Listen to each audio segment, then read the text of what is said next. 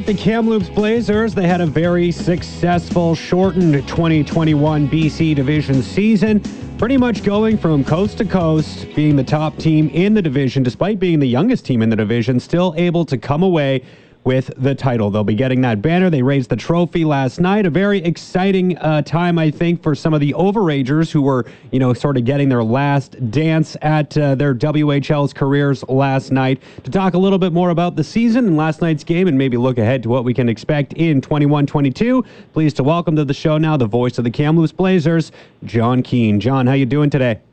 I am doing great. It's sort of a day after a big event. You're still kind of in that afterglow effect, and yeah, I know it was just a BC Division title, but it was all these guys could win and shoot for, and they accomplished that goal, and it's a pretty good feeling for sure.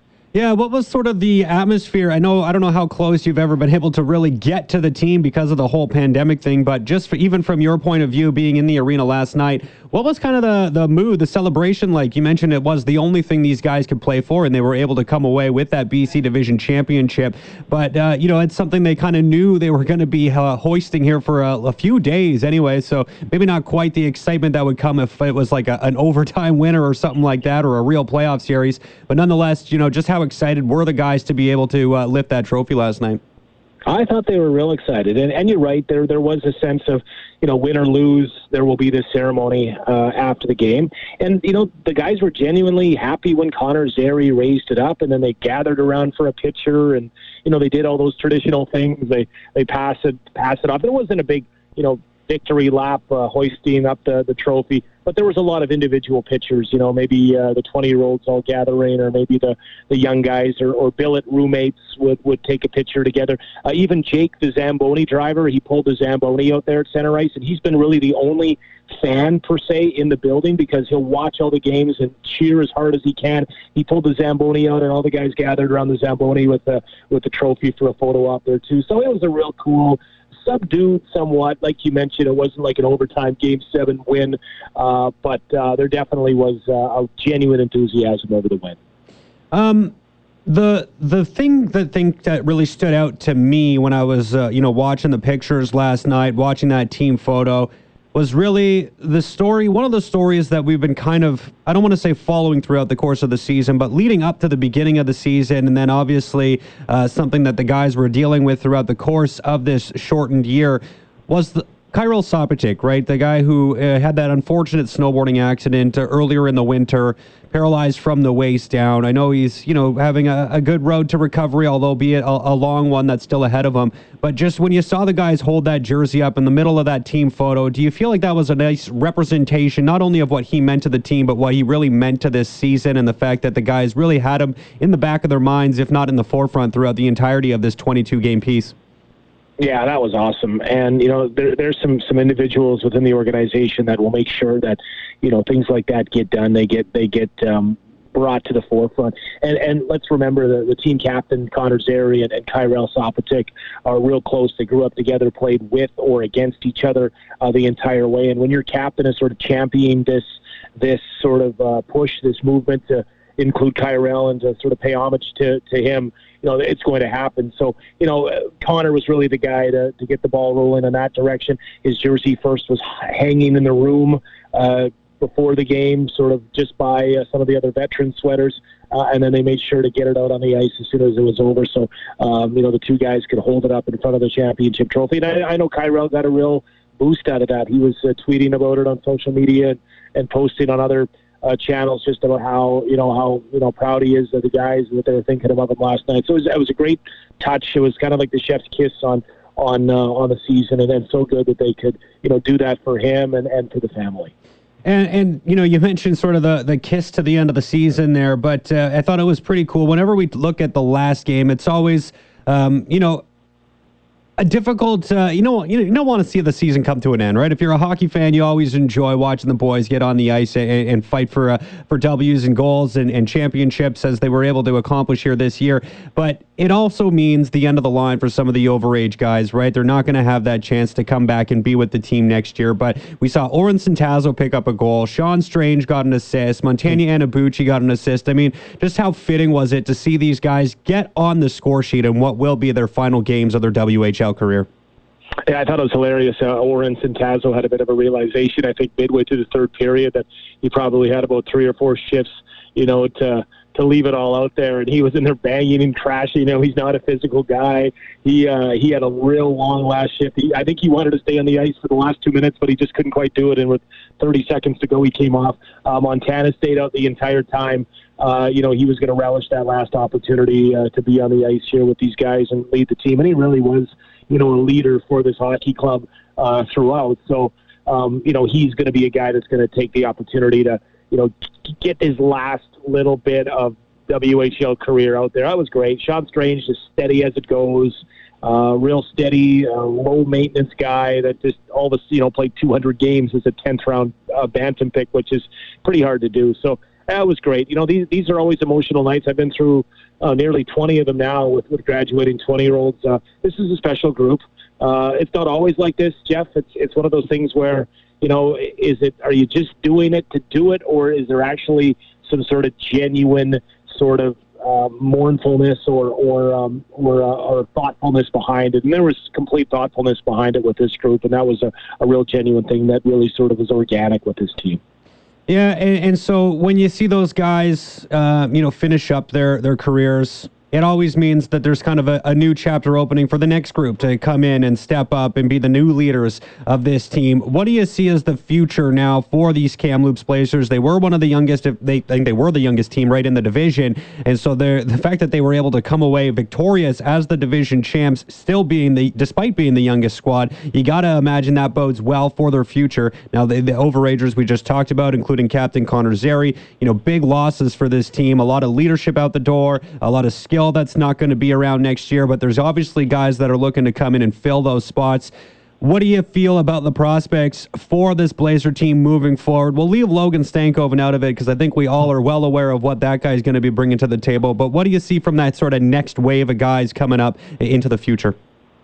Well, this team definitely better have their rearview mirror, steady and locked in, because there's going to be a lot of teams that'll be looking through that rearview mirror at in the dust.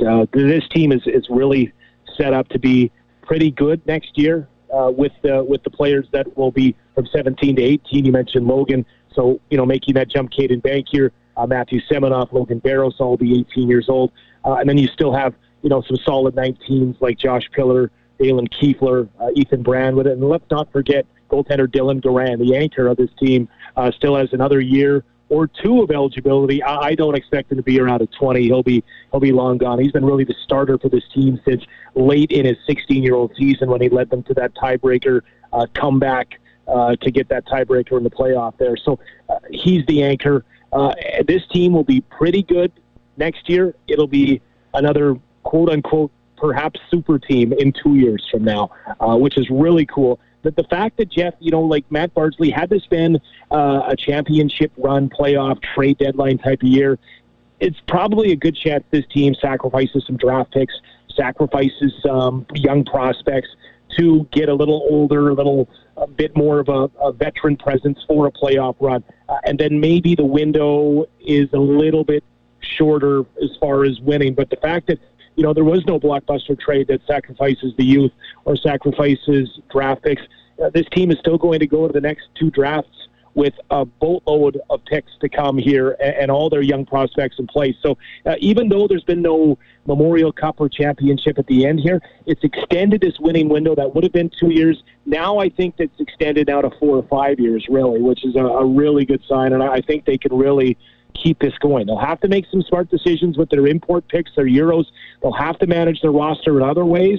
But the key pieces, just the core of this team being basically 17 to 18 next season really bodes well for the next couple of years. It's going to be exciting. Yeah, definitely an exciting future ahead. John, we focused a lot on the team. I want to ask a couple of questions about yourself now, though.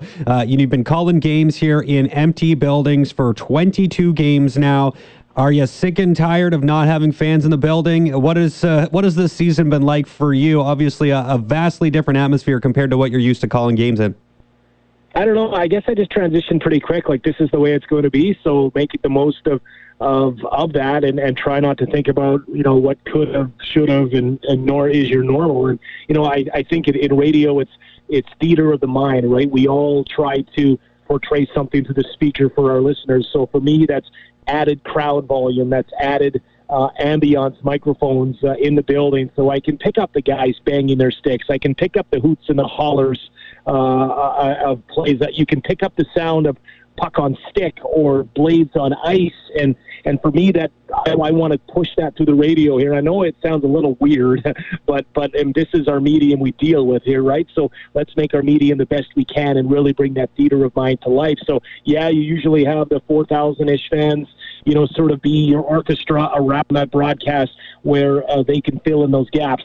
So really, you have to find different ways this year, and we hope we did that the best we could. We didn't, have the big crowd blast, which is just a great sort of a sensory overload if you're listening. But I think we tried our best. But you know what? Nothing replicates fans, Jeff. And I hope in the fall, maybe it could be an October start, perhaps, that we do have fans in the building of some sort, that we could build on that. We can get back to the way it was, because this team. Really think of the following this team had in the 2019-20 season on their way to clinching the BC Division title. They were on their way to a long Memorial Cup run, perhaps, and it was all taken away. But I think we'll get back to it, Jeff, and I think it'll be really exciting for the city again. Well, I can tell you from my own listening experience, you did a fantastic job throughout the season, so I appreciate the hard work and all the great stuff you were able to bring out onto the radio. Despite the lack of fans, you might not necessarily have known it if you were listening to John Keane on the radio, so appreciate that. Thanks for this time, and great season, and we look forward to the next one.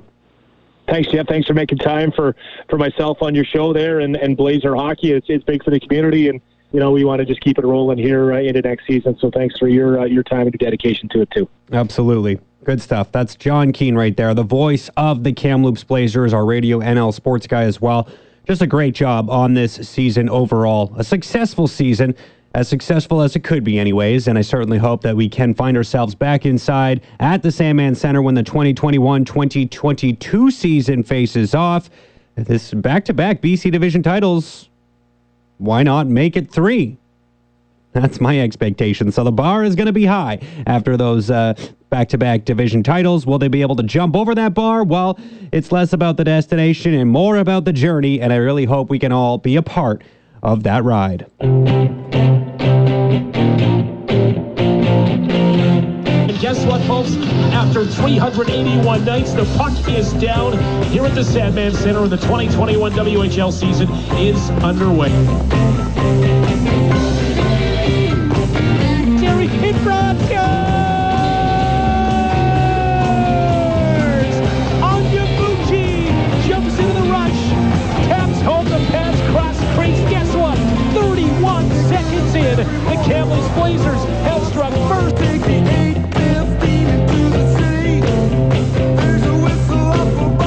It's been so special, the memories made, and then, like I said, the friendships and the bonds, those stay for a lifetime. And obviously in a place like Kamloops, it's so historic, and to kind of try my best to leave a mark on the organization and do what I could, and it's pretty special. And obviously I couldn't have done it without the supporting cast around me every day.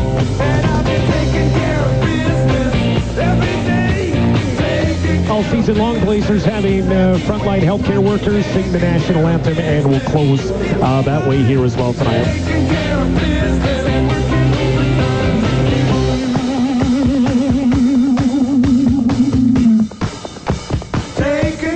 Comes back to center. That'll do it, folks. Blazers go bell to bell, wire to wire. A 4-0 win to close this out. They get Dylan Duran the shutout here. 28 saves in this one. And they will celebrate with their goaltender. And we eventually will be going to a post-game scenario where the trophy will be presented to the Blazers here tonight.